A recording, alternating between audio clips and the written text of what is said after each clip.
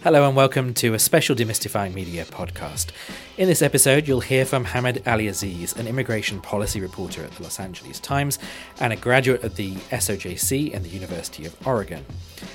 In this podcast, Hamad will be taking questions from students at the end of a lecture that he gave, also available as a podcast in this series, in fall 2022.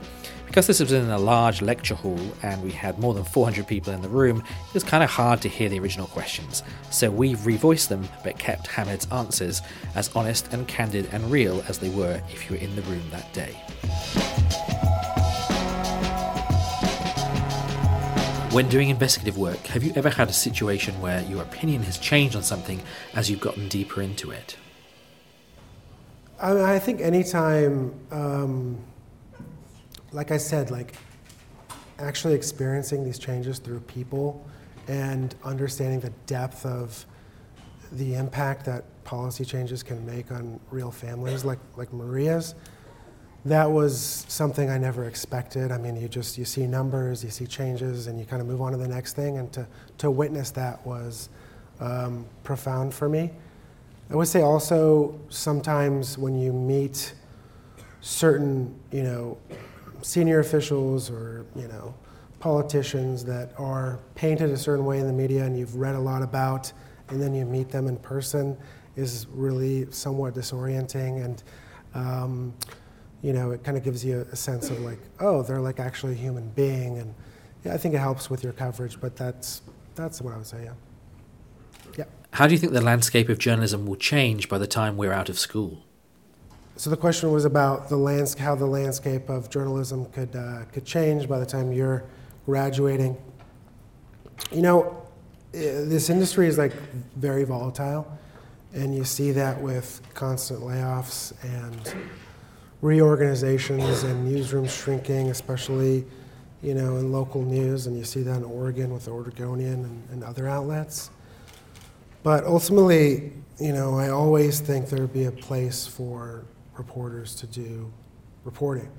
And I think that if you want to be a journalist, if you want to report on, the news and on important issues and policies, you can totally do that. There will always be a place for that. It's unclear where that is, what that'll look like, but I think we've seen, we especially saw that during the Trump administration, the hunger for news is still at an all-time high. You seem to cover some pretty heavy topics. Does any of this ever weigh on you? Yeah, I would say the incidents with Maria and her family at the airport. I drove home that night after spending time with the family, and you feel that. In the moment, I was just so focused on capturing the scenes, and then afterward, reflecting that in the story and getting the story out there. And when you're done with that and you're driving home, you're left with what you just witnessed, and it's sometimes hard to process. With that warehouse fire where 36 people died, that really affected me. Just seeing a lot of the people who died were young. They were your guys' age, and to see these parents coming to the scene of where their kids died was harrowing. And it took a little while for me to process. I actually took a little time for myself. So it's really important. And sometimes you're not really able to do that just because of the pressures of the job and how competitive the industry is. Do you prefer short stories or longer stories? Yeah, I like having a mix. I like doing the daily story where, something will happen and, you're on deadline at 2 p.m. and there's a real thrill in knowing that no matter how you feel, no matter how tired you are, no matter whatever, you have to get that story in by 2 p.m. That's fun, and it forces you actually to think quickly and to write on deadline. But I also like doing features and getting to know people in depth and getting to know families and understanding what they're going through, and then trying to reflect some sort of narrative, trying to keep readers engaged in the story that's longer. So the mix is what makes this job really fun. How would you recommend aspiring journalists find their beat and what to write about? And do you think that news companies are okay with journalists changing their beat throughout their career? Yeah, I think definitely. I think that the way you learn that is by doing, by experiencing it. For me, starting out as breaking news and general assignment at the Chronicle, I got to cover a lot of different topics. And it was during that time I started to cover immigration. I really enjoyed it, and I felt like there were so many different types of stories to tell.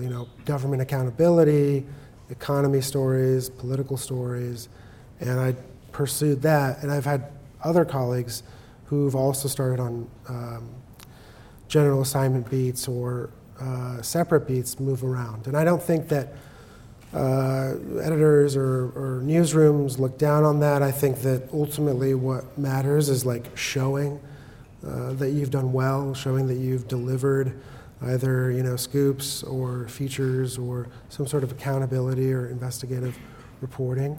It's all about having the right clips, and whatever subject that is, it doesn't matter. And I would say, a lot of editors appreciate that diversity of experience because it shows that no matter the topic that you cover, you can get in and do great work.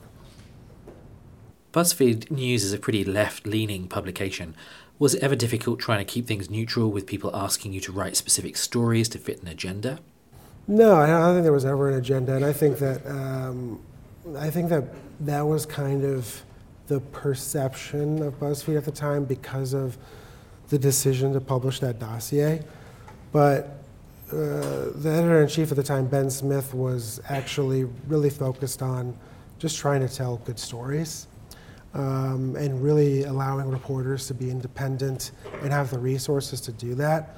And for me, it was incredible because I could go anywhere I wanted to go, report on any story, and there was never any type of directive on the direction of my story beyond just is this a good story or not, regardless of however the left or the right may feel about it. How did the financial structure affect what you and other journalists wrote, and how did it affect the culture of journalism?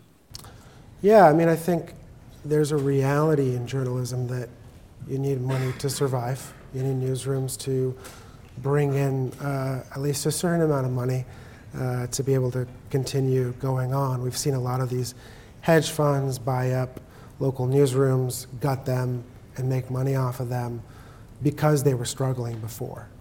So it's really important for publications to be focused on how readers are consuming their news and getting more readers to read their work. I don't personally, think about how many people have clicked on my story or, trying to get clicks, whatever. But I actually think it's great because I think reporters are forced to think about what are the stories you can tell that will have the most amount of readers. Not clickbait, but real great journalism that'll draw in a lot of people, and that'll not only benefit you because you'll have a lot of readers, but also the newsroom because more people are clicking through and watching videos and subscribing. So ultimately, I think it's beneficial for both the newsroom and for the journalist, but never to be guided by, I just want the number of clicks to go all the way to whatever number that satisfies certain people. We have a question back here. A lot of the stuff you cover can be pretty jarring, so how do you find that balance of not being overly emotional and just writing the story in a professional way? Yeah, totally.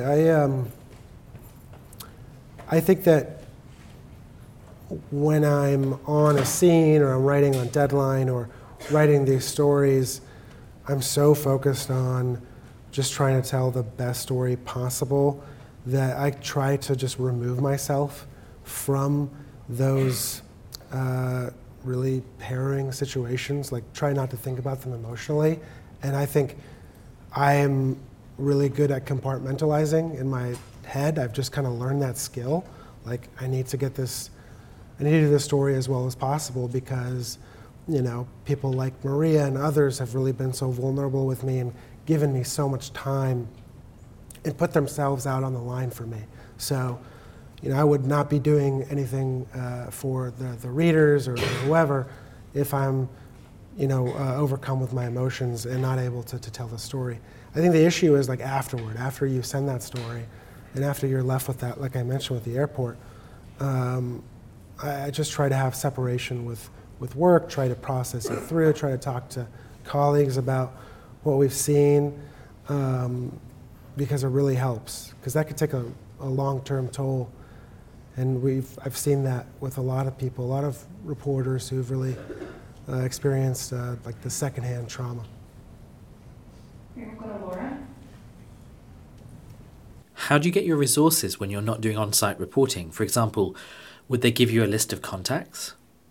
Yeah, when I first started out as a breaking news reporter at the Chronicle, it was definitely like that. It was like, something happened, like a big car crash or like a murder scene, and I would get, information. Okay, this is who to talk to at the police department. This is this is the history of the region. This is somebody else who could be really helpful for you in the story. And then, I would go there and then write the story. But as you advance through your career, it becomes more of a reporter-driven situation. I'm not waiting for my editors to tell me about stories or what to do for stories or like how to direct myself. A lot of those conversations come after I've already written the story, and maybe my editor feels like there's more reporting that needs to be done, and has some ideas about how to do that. And I think through that experience of working as a breaking news reporter, as a crime reporter, it taught me skills on how to find the right people to talk to, how to develop sourcing, and how to write stories well. What's your perspective on the ability for people to retell stories in their own words, such as when someone with influence paraphrases a story on Twitter? Yeah, I think we're living in an age where social media is driving so much of the news, and people get their news. Some people get their news just exclusively on Instagram and TikTok and Twitter, and sometimes that can be quite disturbing when you see things that are inaccurate, things that didn't happen. There's so many times you see false information out there. And I think it's incumbent on mainstream organizations and other news organizations to try to, meet readers where they are and meet, potential readers on Instagram. The LA Times, the New York Times, the Washington Post, they're all on Instagram. They're all trying to, figure out different ways to get young readers engaged so that maybe they come across the LA Times or New York Times Instagram story when they're going through and scrolling past the other stories that are inaccurate. So I think the more we can do to meet readers where they are, the better for the news ecosystem. You talked about the importance of having emotion in your work. How do you balance doing that while also not leaning into sensationalism? Yeah, I think you have to be mindful of not going too far, of not straying from what you saw. I think for me, like when it comes to these situations, like scenes that I witness and experiences like Maria at the airport, I'm literally just drawing from what I'm witnessing. I'm taking as many notes as possible. I'm recording it on my phone. I'm really trying to build out what I witnessed for the reader who's going to see it in written word. So I just focus on sticking to the facts and not veering far from that. What do you think are some of the most important mindsets to have as a journalist? I think you have to be completely dedicated. You have to be willing to treat it like it's not a day job. It's not because it isn't. It isn't a job that 8 a.m., 9 a.m. to 5 p.m. It's literally all the time, on call for potential big stories, all the time thinking about how you can make your stories better, how you can develop more sources, should you be talking to sources, because oftentimes sources aren't free during the day, right? They have their own job. You talk to them at night. So that dedication that is so important to be able to succeed in this industry. and also persistence. You'll often be told no by sources, by government agencies, by spokespeople, by whoever, and continuing to come back and not be discouraged is essential as well. We have one down here. You mentioned that without accuracy, journalism becomes meaningless. How can we maintain accurate journalism while also maintaining freedom of the press? Yeah, I mean, it's a reality that the news ecosystem that we're in right now is much different than the one that even I experienced as a kid in the 90s, and especially in the past, where everybody read certain newspapers, watched certain news channels, and we all agreed upon a certain set of facts. It's clearly not the case anymore. And I think the best way to continue that fair, objective news is to get more readers. You know what I mean? Like I said, meeting readers where they are, getting more readers engaged, and really impressing upon people the importance of an objective and fair press. I think sometimes people are worried about the criticism we get from readers about the work that we do, and for me personally, I think we should just listen more and try to, like I said, meet readers where they are. Question? How does a journalist maintain a balance between a personal and a work life? And how does one remain optimistic with all the negative news that they receive? Yeah, I try to keep separation in my own life. There are certain moments where I don't check my phone, I don't check Twitter, I don't check Slack or email. I'm just focused on my family. I'm focused on if I'm watching a game or if I'm going for a run. And I do that on the weekends sometimes.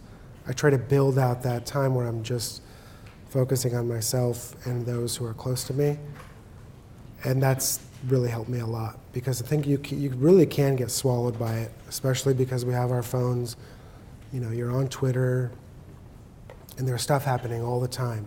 You can always be reading or doing something or being stressed out, so it's really important to have that separation. What did you do in college to prepare yourself for the job market? Yeah, I certainly think I could have been more involved on campus in journalism, like actual the experiences like I was talking about. You know, working at the student paper or the magazine at the journalism school and other opportunities, internships. Those were things that I didn't really pursue.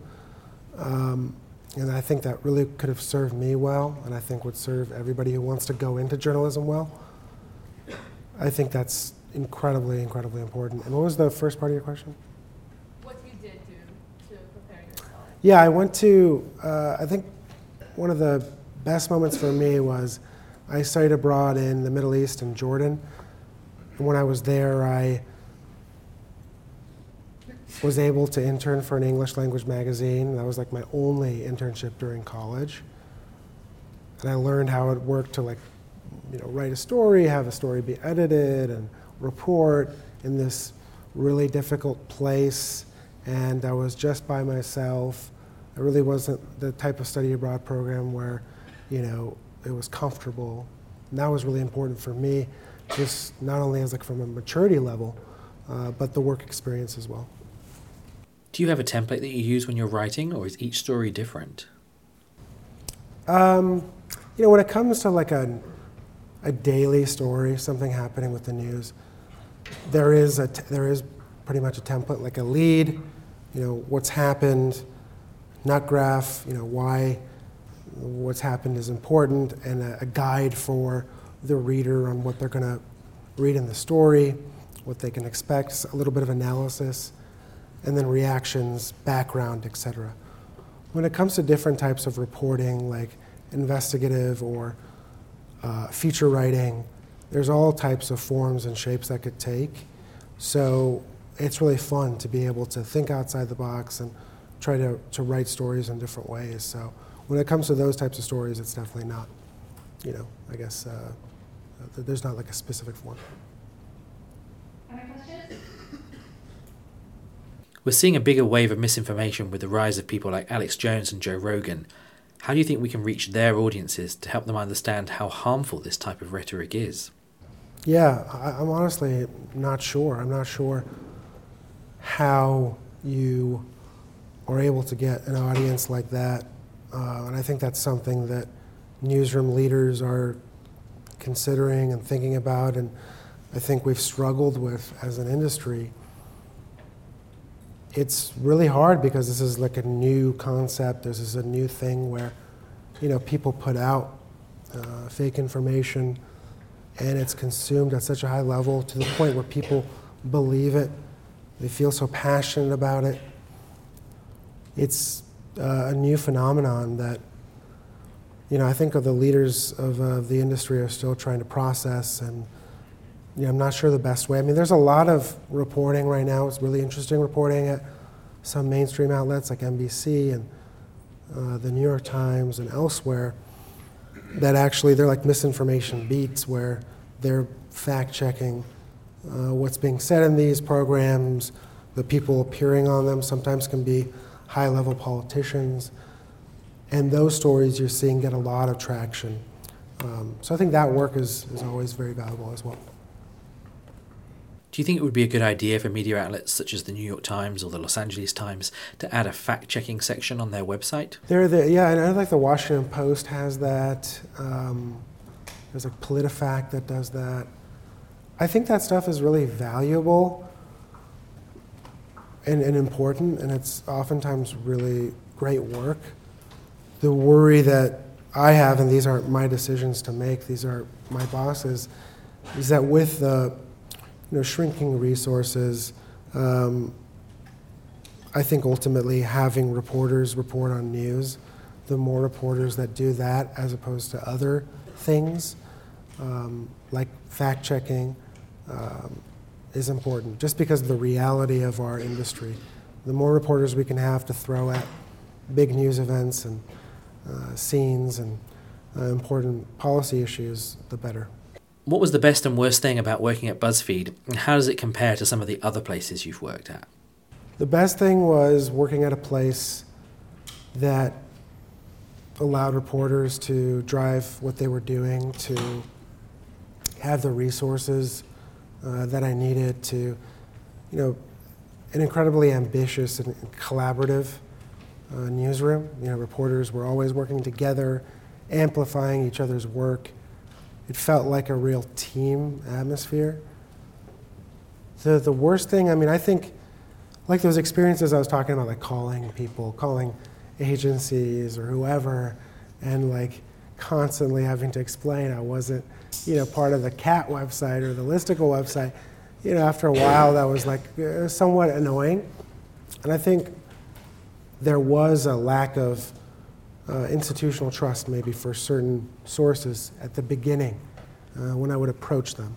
It really took me showing through work that I was serious, that we were serious, to get them to talk to me. Have you or the news organisations you work with changed anything that you do now that print readership is down at newspapers? Yeah, I think there's more of a focus on the website, on online, on social media, and trying to get stories up as fast as possible. Now, even after it goes through the process of editing and copy editing, that's been a real push by, traditional newsrooms like the LA Times. Because at BuzzFeed, there was no print product. It was like very quick. And at the LA Times, there's more of a process, there's more of a bureaucracy. So in the past, your story wouldn't go up until late in the day, even if it was ready early in the day, or would be held for multiple days. And I think there's a more of a sense of urgency around the stories than before. What do you hope readers take away from the content that you create? Well, I hope everybody who reads the stories that I write learns something, cares about what's going on, continues to be interested in it, comes back to the same topic, the same issue, and feels like they've gained something from reading my work. The last thing that I want is for a reader to just glaze over the story. And that's something we constantly are thinking about, how we're writing our headlines to draw people in, how we're writing the top of the story to have readers continue reading. So,